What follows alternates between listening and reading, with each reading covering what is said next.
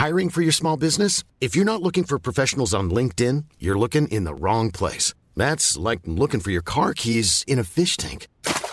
LinkedIn helps you hire professionals you can't find anywhere else, even those who aren't actively searching for a new job but might be open to the perfect role. In a given month, over 70% of LinkedIn users don't even visit other leading job sites. So start looking in the right place. With LinkedIn, you can hire professionals like a professional. Post your free job on linkedin.com/people today.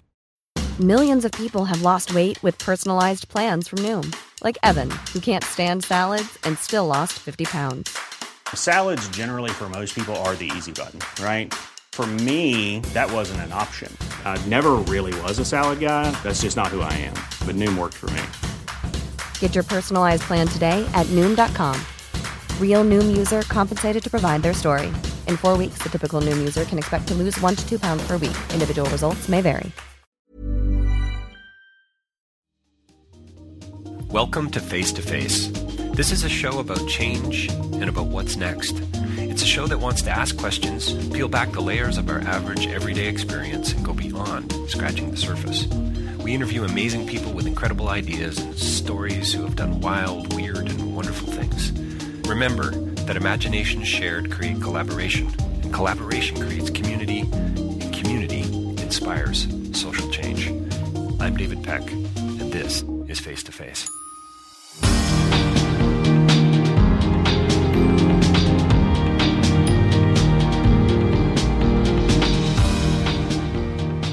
My guest today is Michelle Mitchell.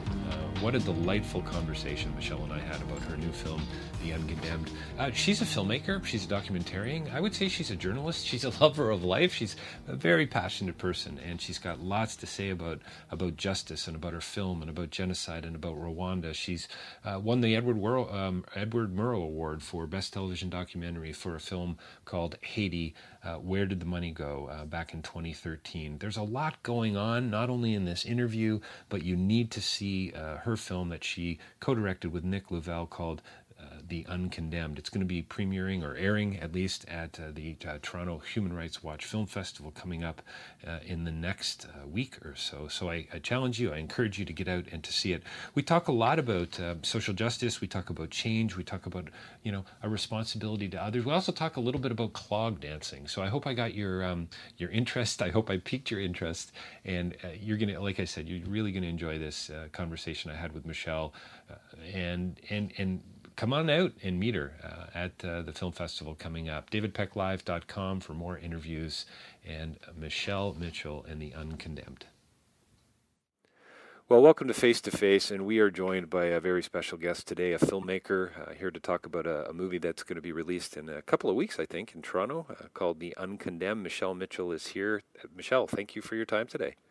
Well, thank you so much for having me on. So we're going to be talking about your newest film, The Uncondemned, directed by you and Nick Louvel, your co-director, which I'm sure we're going to be talking a little bit more about sort of the process and how it all came together. But first of all, I want to say congratulations right out of the gate. It's a difficult, compelling, and challenging film. Well, I hope it was also inspiring, right? Incredibly inspiring. You how can it not be, right? Well, that was one of the challenges, obviously, is how do you take this subject and make it digestible, where people want to go and watch it. And so hopefully that's what we did. We tried to make a legal thriller, and fingers crossed we accomplished it. Well, I have to say, the opening, and probably, what is it? You can help me out here, but maybe 7 or 8 minutes, it really did have the legal thriller feel to it, and just so compelling. This opening, the music, the editing, and so on, the stories, and there was almost this sense of mystery about. I knew what the film was about, but there was you created a real big, huge question mark for me as the viewer. Oh, great! Well, again, when you're tackling a story that happened almost 20 years ago, and if somebody wants to Google the case and find out how it ends, they can do that. It's like, okay, how do we make sure that we have suspense in this? So thank you. I'm very pleased to hear that it sounds like we accomplished a couple of our goals. So how does a filmmaker decide to say, I find it fascinating. I continue to interview more filmmakers all the time, and with the Human Rights Watch Film Festival coming up, which is in the next couple of weeks for all our listeners out there. How do you decide to make a film about this and not that? Well, the type of films that we make tend to be almost investigative, and that's usually how it starts off. And the root of that is almost always me getting mad about something. Funny. Our first documentary, which was Haiti, Where Did the Money Go?, which aired on television. It was not a feature doc. It was a made-for-television documentary. That started because I was learning French at the time, which is a terrible experience if you're over the age of even over the age of 15. If you're learning French and you're old, it really is not a good experience. But my teacher was from Haiti, and the earthquake happened in January of 2010, and she went down in March of 2010, and during our lesson said, "Oh, Michelle, if you could be there in those camps at night and hear the women cry, it would break your heart." And I said, "Well, what happened to all the money people donated to all these major charities? Wasn't there supposed to be plenty of money down there?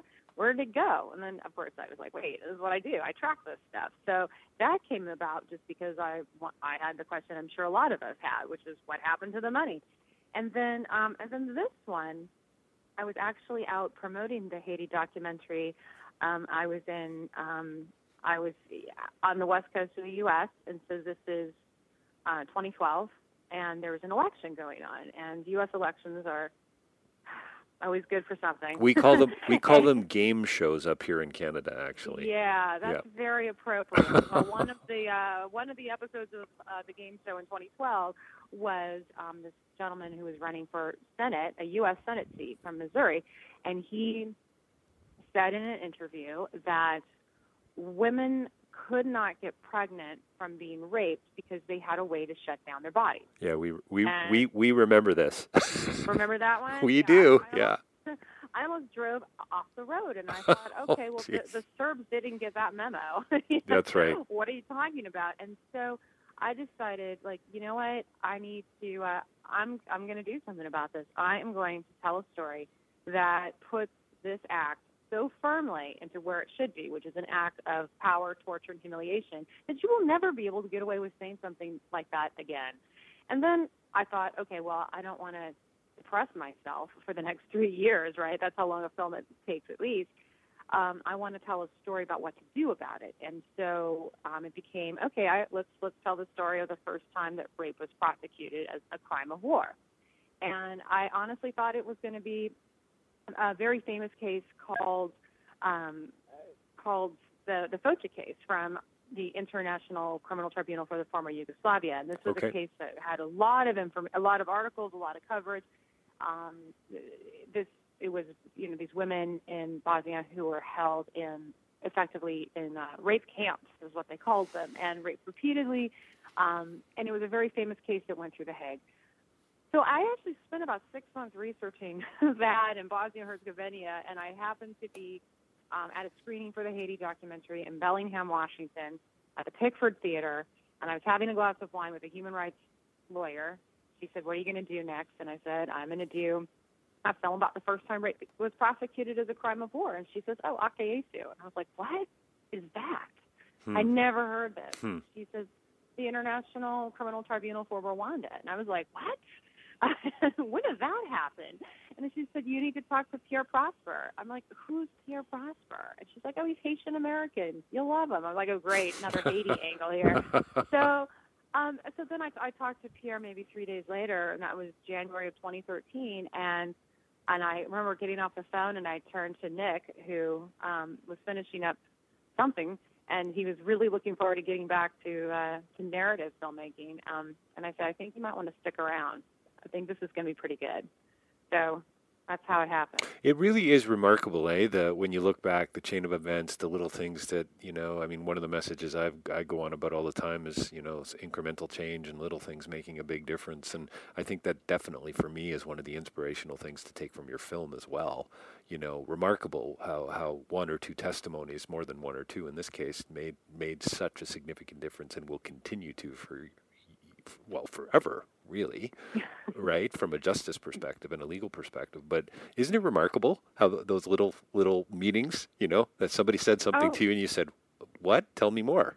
And out of that comes this film. I love that stuff. Exactly. And one of the crazier things that came about of of little tiny moments that you're referring to is the Lisa Pruitt part of the narrative in this film. And Lisa Pruitt is the lawyer who was sent to do that special report about whether or not there was enough sexual violence to charge Jean Paul Akayesu with rape as a crime of war. And that was an element of the story that nobody knew about. And the only reason why that came about was I was mistakenly given her report. And I wasn't even supposed to have it. Wow. And then while I was reading it, I had already been to Rwanda, and I had already met witness JJ, NN, and OO. I'd met them on my own, and I knew their real names. And so I'm reading her report, and I, at a bar, drinking a glass of wine, and I remember spitting out my glass of wine. I spitting out the wine because there was a name on there that I was witness JJ's name, and I was like, holy cow, are you kidding me? It was like I rubbed my eyes for a second. I couldn't believe what I was looking at, and I was like, what is this document? Who is this person? And then, of course, I hunted her down, and you know, because you've seen this, you know exactly how aware she was of the role that she played. So it was pretty incredible. That combination, that 1-2 combination, that was, I think, two of the best days of my career. Mm-hmm. Before we jump into more about the film, have you always been like this? Like, I mean, I've studied philosophy for years. Neo in the Matrix. It was the question that drove him. Is it that mystery? Is it that unknown? You said, I got to get mad about something before I really go in. Is that, since you've been young, you've had that sort of sense and spirit? Well, apparently, yes. Although I didn't think so. I mean, what I wanted to do with my life was be the great American novelist, and you can see how close I came. Come on, you really wanted to join the circus. I've read the bio. Don't give people any ideas. I had a friend hack into my Wikipedia page once and say that I was a champion clog dancer, and I don't read my Wikipedia ever, and so I didn't understand why I was getting all these invitations to clog dancing. Oh, that's awesome. I don't want to give your audience any ideas. But, will you be doing that at the Q&A for the Human Rights Watch Film Festival coming up in Toronto? Yeah. You know what's totally awesome to do at a screening of a film about justice and international war crimes is clog dancing. Bring your clogs. That's awesome. But I at a fairly young age, I grew up in Southern California, and so at a pretty young age, my parents, who are lovely but not imaginative people, took my sister and I traveling. And one of the big trips we took was to the Eastern Mediterranean, and we went to Turkey, Cyprus, Israel, and Egypt. And this was in the early 80s, so it was very, very exotic to go all the way from Southern California there. And but one of the things that was happening at that time in Israel was the beginning of the first Intifada, and I was caught actually in a crossfire. I mean, I don't even got called a crossfire. I mean, there was a soldier firing at a man who was running, and I got sort of pulled into a bread shop and put on the ground, and I was like, I was really young. I was like 13 years old, and wow. I said, what's happening? And I'll never forget it. The guy in the store said, someone has been bad. I'm like, someone has been bad? What do you mean someone has been bad? What does that mean? And that was the first step, actually, as the most essential part of journalism. Why is that guy shooting at that guy? And I was really caught up in this idea of what makes somebody want to put their life on the line for a cause, and why do people do these things to each other? Why? And then you start peeling through that, and you find these stories. I also, by the way, I have to say that if you're as lucky as I have been in the sense of, I was born in the United States. I lived an upper middle class life. I had a great education. With that comes responsibility. You can't waste that. You have to take those enormous benefits that you have been given through the grace of fate, and you have to do something positive with it. It's a nice phrase, the grace of fate. Yeah, it's really good. It's interesting, for me, and I wouldn't mind coming back to this. I mean, it sounds like you're more alone than not. I mean, I don't know that everyone feels that same burden of responsibility that comes out of, you know what I mean? Like, at the risk of sounding a little critical and judgmental of others. I don't know if it's even I don't look at it even as a burden. I mean, this is what makes you get up in the morning, and it's a really, but it's a great feeling when you realize that you've done something to make positive change in the world. It's fantastic. When people walk up to me and say, "Hey, I saw your story about, or I watched your film, and now I'm doing this." That's great. That's why we're in this. And that's why those women gave the interviews that they do in this film, because they said we want to help people, which is great. It's incredible. Yeah. Yeah, it really is. So I've spent some time in Rwanda. I was in Kigali, got to travel around the country a little bit, did some work. So I got, I got quite a bit of history immersed, read Dallaire, Shake Hands with the Devil. I've seen many documentary films and so on. So I have a pretty good understanding, and I knew what your film was about going in, but I didn't really know, what to expect, obviously. And I think one of the things that struck me when I was there, okay, now I'm going to just sound a little weird, but there was a comment in the film where somebody said evil was at 80%, but goodness was at about 20% during that 1994, that war. You want to call it a civil war, that's fine, but there was also this, massive genocide going on, almost 1 million people who die in 100 days. Just remarkable, the precision and the calculation behind it all. I felt when I was there like something was still very not right. That's really great saying. My wife wouldn't be too pleased with me. But there was just something very unsettling about, and I heard it from others, and it was partially the security that you would see for places that you would go, and of course the memorials and so on. Did you get that same sense as you started to... I will tell you, it's interesting to be in a place that is basically 20 years, which is not a lot of time. It's not a lot of time. An era. And I'm going to actually go back to something that you just said, which was this tendency that some people have to call what happened a civil war. That's no civil war. Yeah. And there's pushback. All those voices that you heard in the beginning montage, in that opening montage, and our journalists and photographers who covered both Bosnia and Rwanda. Right. And it was important to me that their voices were in it because I call them the class of 93. Nobody else does, so don't get attached to it. But I call them the class of 93 because these men and women changed war reporting. This is the first time that you actually had sexual violence being covered, because before it really wasn't. And those people, the gentleman who said the phrase that you picked up on is a very famous photojournalist named Gilles Perez. And Gilles gave the interview, and others gave the interview because they wanted to push back on this revisionism that's happening. And it happens every 20 years, right? But I don't know how a country comes back from something so terrible. And I hope that there are lots of studies going on by academics and smarter people than me, in Rwanda and in Cambodia and in other places that have seen enormous violence. And the evidence of that enormous violence is so vivid. And I'm very open about the fact that seeing the remnants of that great violence. And then I talked to plenty of folks in Rwanda, and also I went over into Congo.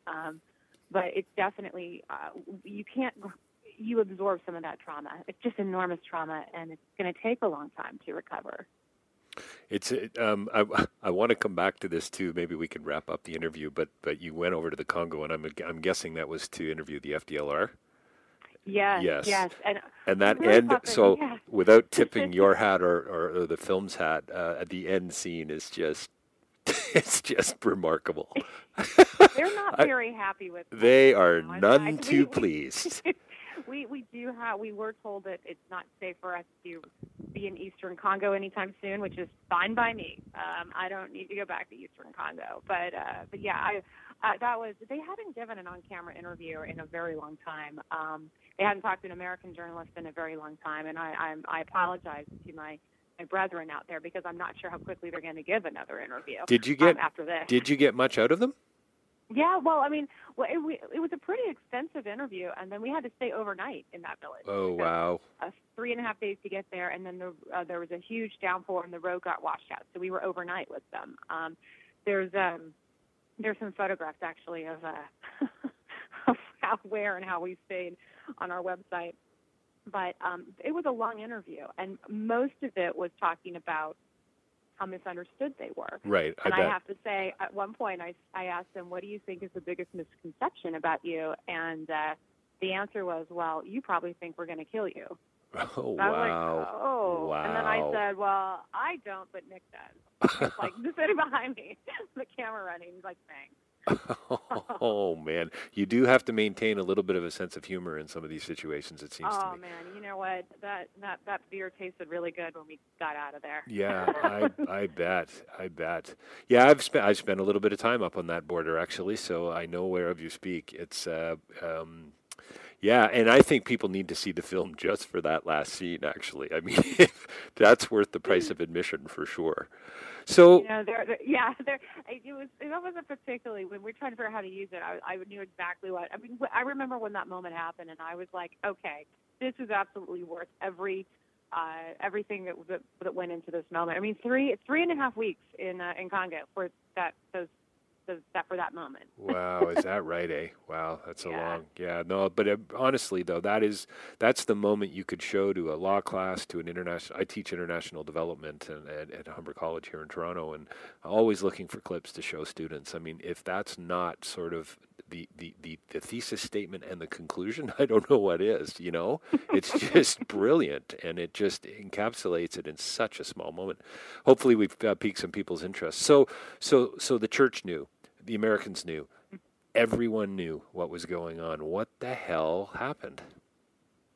Well, if you want to watch something in real time, it's similar. Look at what's happening in South Sudan. Everybody knows what's happening there, you know? Mm-hmm. I mean, it's I think it's the fact that so many people knew, the fact that there were memos and faxes and all sorts of things on multiple levels that were sent by officials who were in those embassies and et cetera, it's mind-boggling. And I was mentioning to you before we started that my first job was on Capitol Hill, and I remember being on Capitol Hill as a young staffer when the first footage started coming in. Right. And there were staffers just kind of stumbling out into the hallways going, did you just see what's on television? And we were all very upset, and our bosses were also upset. And this isn't just me telling this story. This was actually in Samantha Power's book, The Problem from Hell. But there was a bipartisan coalition of representatives and senators who went to the White House saying, what can we do? We want to do something. And the White House said, Bill Clinton said, nothing. It's a tribal issue. So, you know, when people talk about what a great job Bill Clinton did then, or, you know, what a great job he's done to make amends, the fact that he's been so open about how it was the biggest mistake of his presidency, it makes me feel very queasy, because there was political will to do something, and that will wasn't tapped. And that's also sort of what we're hoping to do with the film. It's just like, look, you know what? Let's get the political will together, and then let's go out and force our leaders to do something, to take responsibility, and to push for no impunity. I was talking with Dane Pratsky a couple days ago, yesterday actually, about his film Frack Man, which is also being highlighted at the festival coming up in a few days. And it's all about activism and kind of the ground up swell. And he's now going to be running for local office. He's a crazy nut, good guy, you'd love him. But it's all about him and this community around him saying, we're not going to take this, we're going to actually try to change the way things are going to be done tomorrow. And I think that's what's so brilliant to me about these women in this film. They're so unbelievably brave to come out, to speak out against this. And what boggled my mind about seeing them is just how delightful and lovely they all seem, you know, during your interviews, and yet they're talking in between these beautiful smiles. They're talking about these deep wounds that are clearly healing on some level, but there's some sort of trauma clearly that's, you know, kind of below the surface. But again, encouraged and affirmed that, you know, you can make a difference. You can fight back against this kind of evil. Yeah, and they were, you know, they're, if you want to call them the lucky ones, they had their day in court, right? And then they made history. But it was interesting because they were certainly never expecting to have a film made about them. Right. They actually said, we thought the world had forgotten about us until you guys showed up. And which I thought was really interesting because they were very ready to talk and share their stories. But also, in the interviews with them, I met them a couple times before, but I never asked them, tell me what happened to you. I mean, I know what happened to them. The first question I asked was, why did you decide to testify? Right. Which is a much more interesting question. And at no point are you told what happened to them. I mean, you know that something happened because otherwise they wouldn't be called as witnesses. But and I've been asked before, how come you didn't include or what happened, the details of what they went through? And I said, because I someday was going to be sitting next to them, right, watching this film, right, and all I could think of was I wouldn't want that information about myself out there. That's not what I want the world to know. I would want the world to know what to do about it. And just a very different way to start approaching this because, they take, they're very clear on what people need to do, speak up, and that includes people who this has happened to at any level. Talk about it. And there's no embarrassment, no shame. Talk about it because you're going to be okay. And you know what? You actually just might get some justice. You sort of, I mean, to me, you kind of start the film out in a way. You talk right out of the gate. It's about, the silence. You talk about the silence in the country. You've got the church knew, the Americans knew, everybody knew, but let's not talk about it. Let's not actually call it genocide because if we do that, what are the implications? And so on. And then you've got one of the Rwandan women later in the film saying, normally we don't talk about our bodies. There's a lot of Rwandan sort of cultural things that go on. And, well, I would say that's pretty much everybody. That's kind of global. And yet there was a sense where, as a father and so on and as a teacher, you go, guys, we got to talk about this stuff for the love. It's a part of what makes us, I don't know, wonderfully human. Does that sound corny? I mean, let's get it out. For the love, let's get it out on the table, and maybe we can address some of this stuff so that it's not going to happen again tomorrow in a different way, or at least we're going to be able to approach these things in a different way. Well, we have to, and we have to because there's so many. It laces through almost every facet of our society and our being. One of the things that I talk a lot about, I did a TEDx talk on this, is we don't use the right words. An example, I would say, even beyond war. Let's talk about how this is discussed in conflict.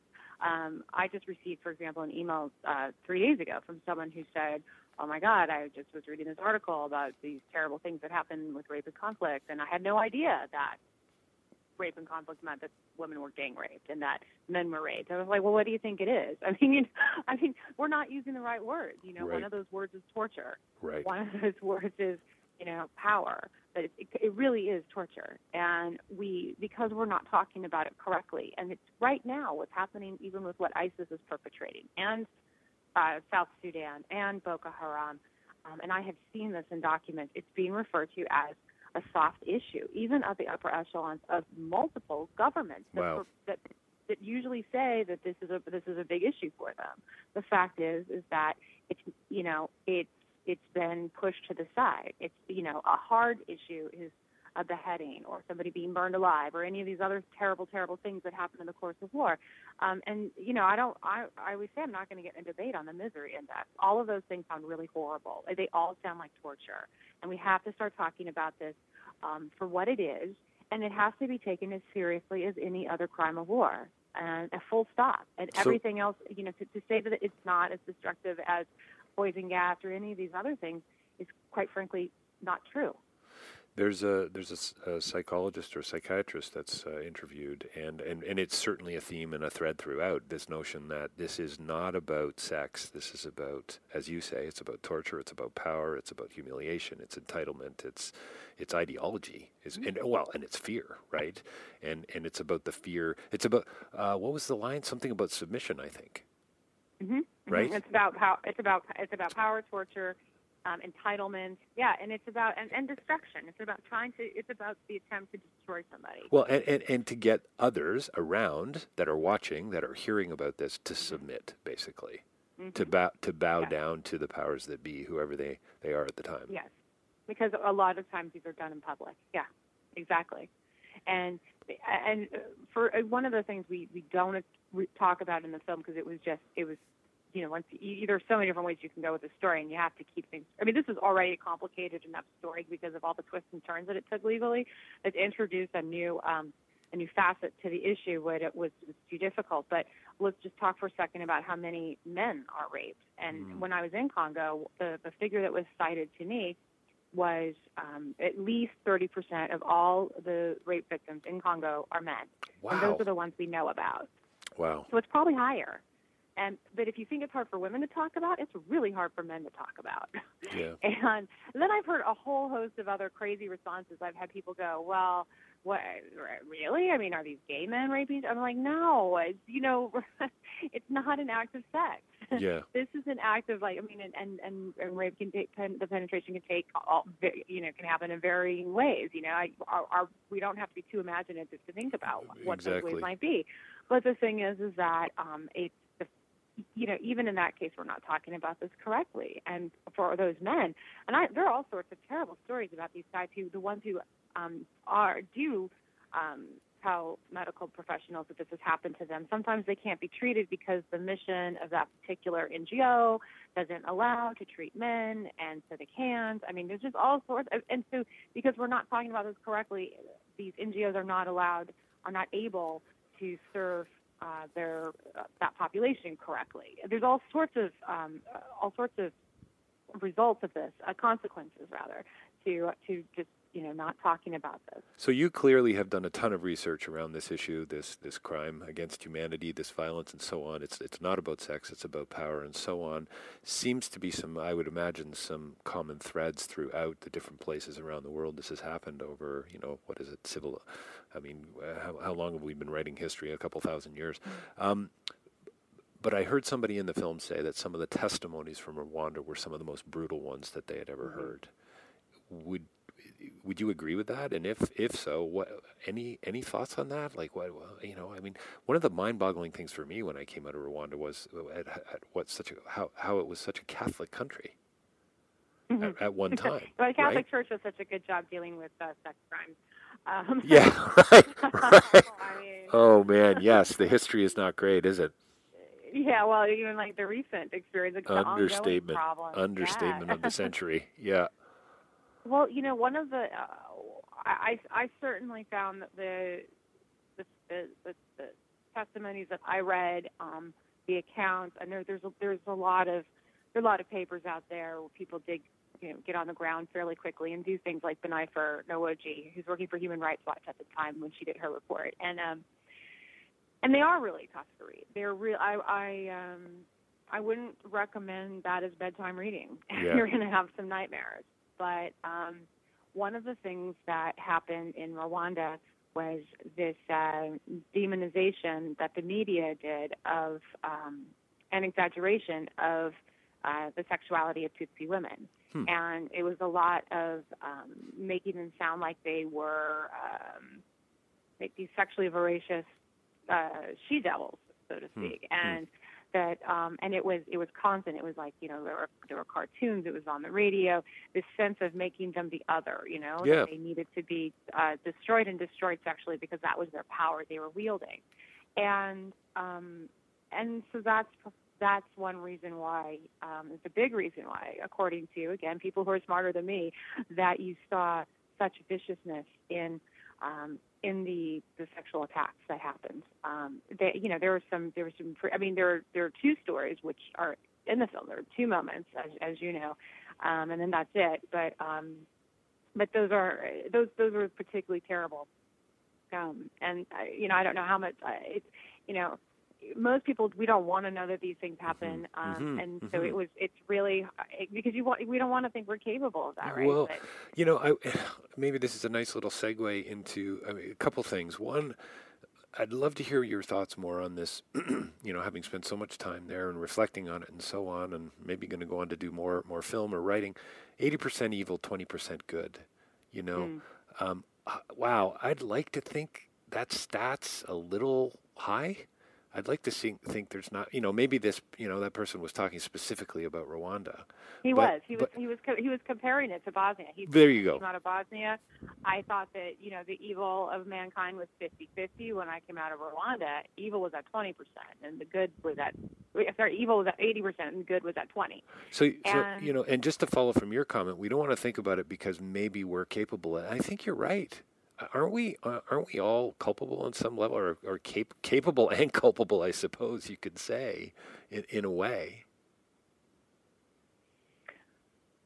I think that it's a tough question, believe me, I get it.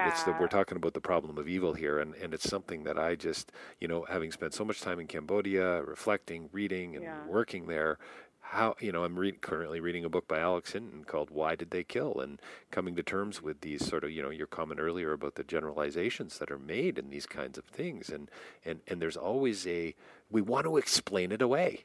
Oh, well, the country was demonized, possessed. I've heard people say they were possessed. I've heard, or Hitler was a madman. Well, actually, I don't think he was, Well, that's why the story of Akayesu himself is so interesting. Because here you have a guy who is a moderate, right? He starts out as a moderate Hutu. He's the mayor of this small town. He's the mayor of a small town.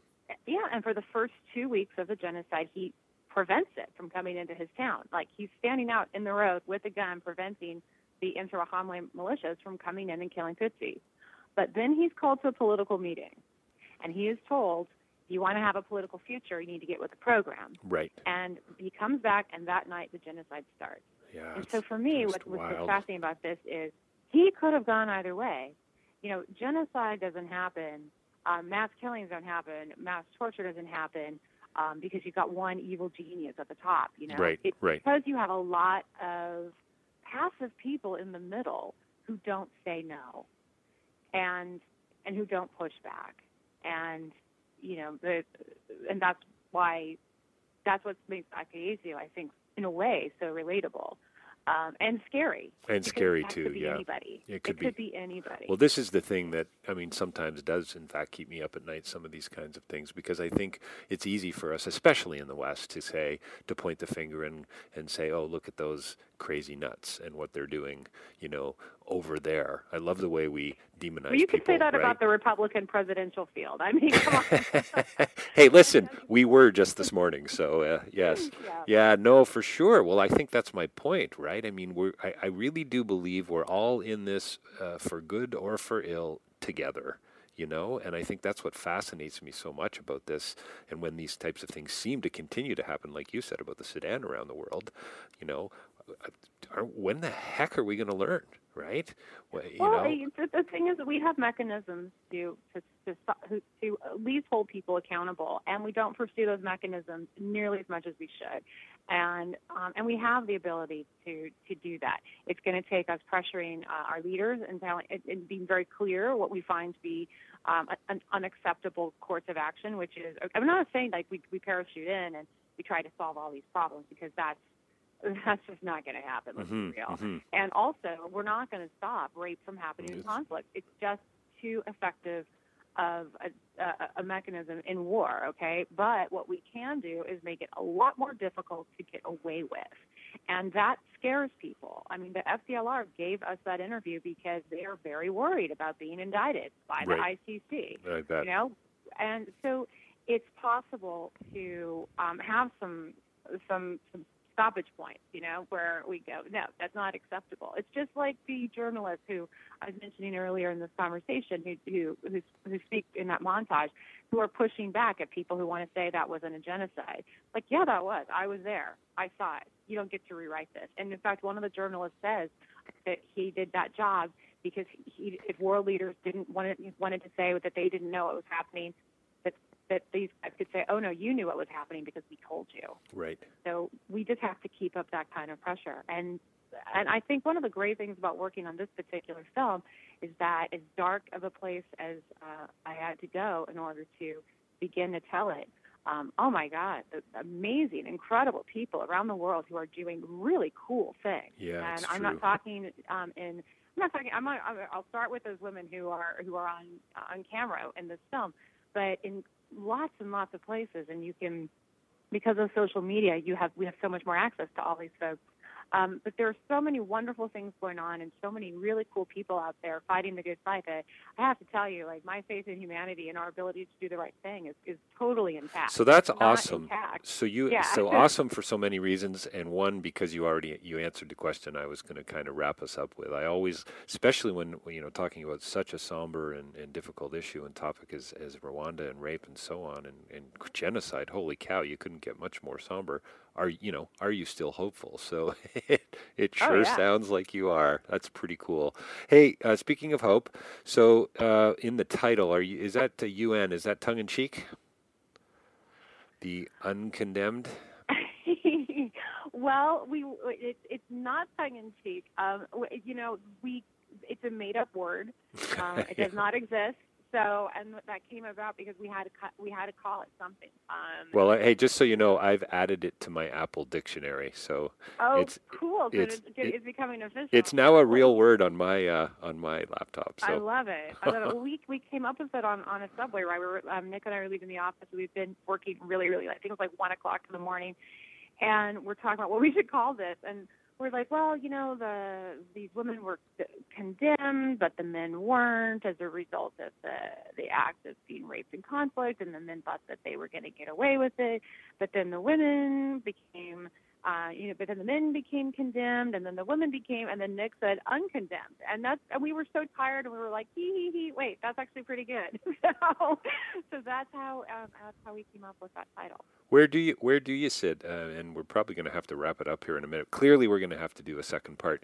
What are your thoughts on the UN? So many people are negative towards the UN and the work that they do. And I think often, and I've said this before on some of my interviews, when people talk about the UN, they usually talk about the Security Council.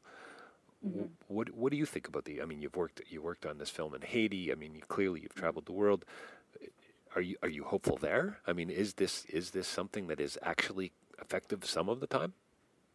Well, I've seen a lot of different types of missions that the mm-hmm. UN run. Mm-hmm. There's obviously MONUSCO in Congo, and I've seen their operation in Haiti, which I have many, many concerns about. The UN is a vast entity, and I think what has surprised me is just how big it is and how little all those different divisions actually talk to each other. Right. But I think overall that having the UN around is so much. Excuse me 1 second, you guys. You're gonna have to edit that part out. That's all right. But I think having the UN is so much better than not having something there, and because at least there's an entity to hold some folks accountable for the terrible things that can and do happen. Yeah, no, I think, I couldn't agree more. Clearly it's broken, but it's such a massive mechanism. How do you, I think hopefully the idea is to get it working a little more smoothly, more and more all the time, it seems to me. So, oh, listen, you're a very hopeful man yourself. Oh, I'm a hopeful cynic to the core. Things that the UN can and will do well, but smoothly, I wouldn't be that word necessarily. Look, it's an almost impossible task. Right? I think you're right. I think what they do as well as they could, and when the UN screws up, that mechanism has to be in place for them to be held and hold themselves accountable. So tell me a little bit. You're coming to Toronto. I hear you've never been out of the Toronto airport. The film is going to be released. I'm just double checking again on the timing, but it's like in a week or two. April 5th, I think. April 5th, exactly. Yeah. So tell me what's happening on opening night. Well, I will be there doing a Q&A, but also Sarah Darshori, who is she's the co-counsel in the case. At the age of 27, she was the co-counsel for this enormous history-changing trial. And now she actually works for Human Rights Watch and continues some of her work. So she'll be there doing the Q&A with me. And a little bit of a clog dance as well, I understand? We're going to have a little clog dance. Excellent. Glad to hear it. So Tuesday, April 5th, 6:30 p.m. Make sure you get your tickets. Michelle Mitchell here today on Face to Face. Thanks a lot, Michelle. Holy smokes! I really, honestly, I often say we got to do part 2, but I feel like we've just, barely scratched the surface on this. Thanks so much for a brilliant film. Well, thank you, and I see that now you have another reason to come to the screening, right? we can continue our conversation. And I'm heading out to South Oakville to see if I can find myself a pair of clogs. There you go. Oh my God, somebody's gonna click on and edit my Wikipedia. I'm gonna keep an eye on it. You should. Thanks for gonna do that. Thanks so much for your time today, Michelle. Thank you.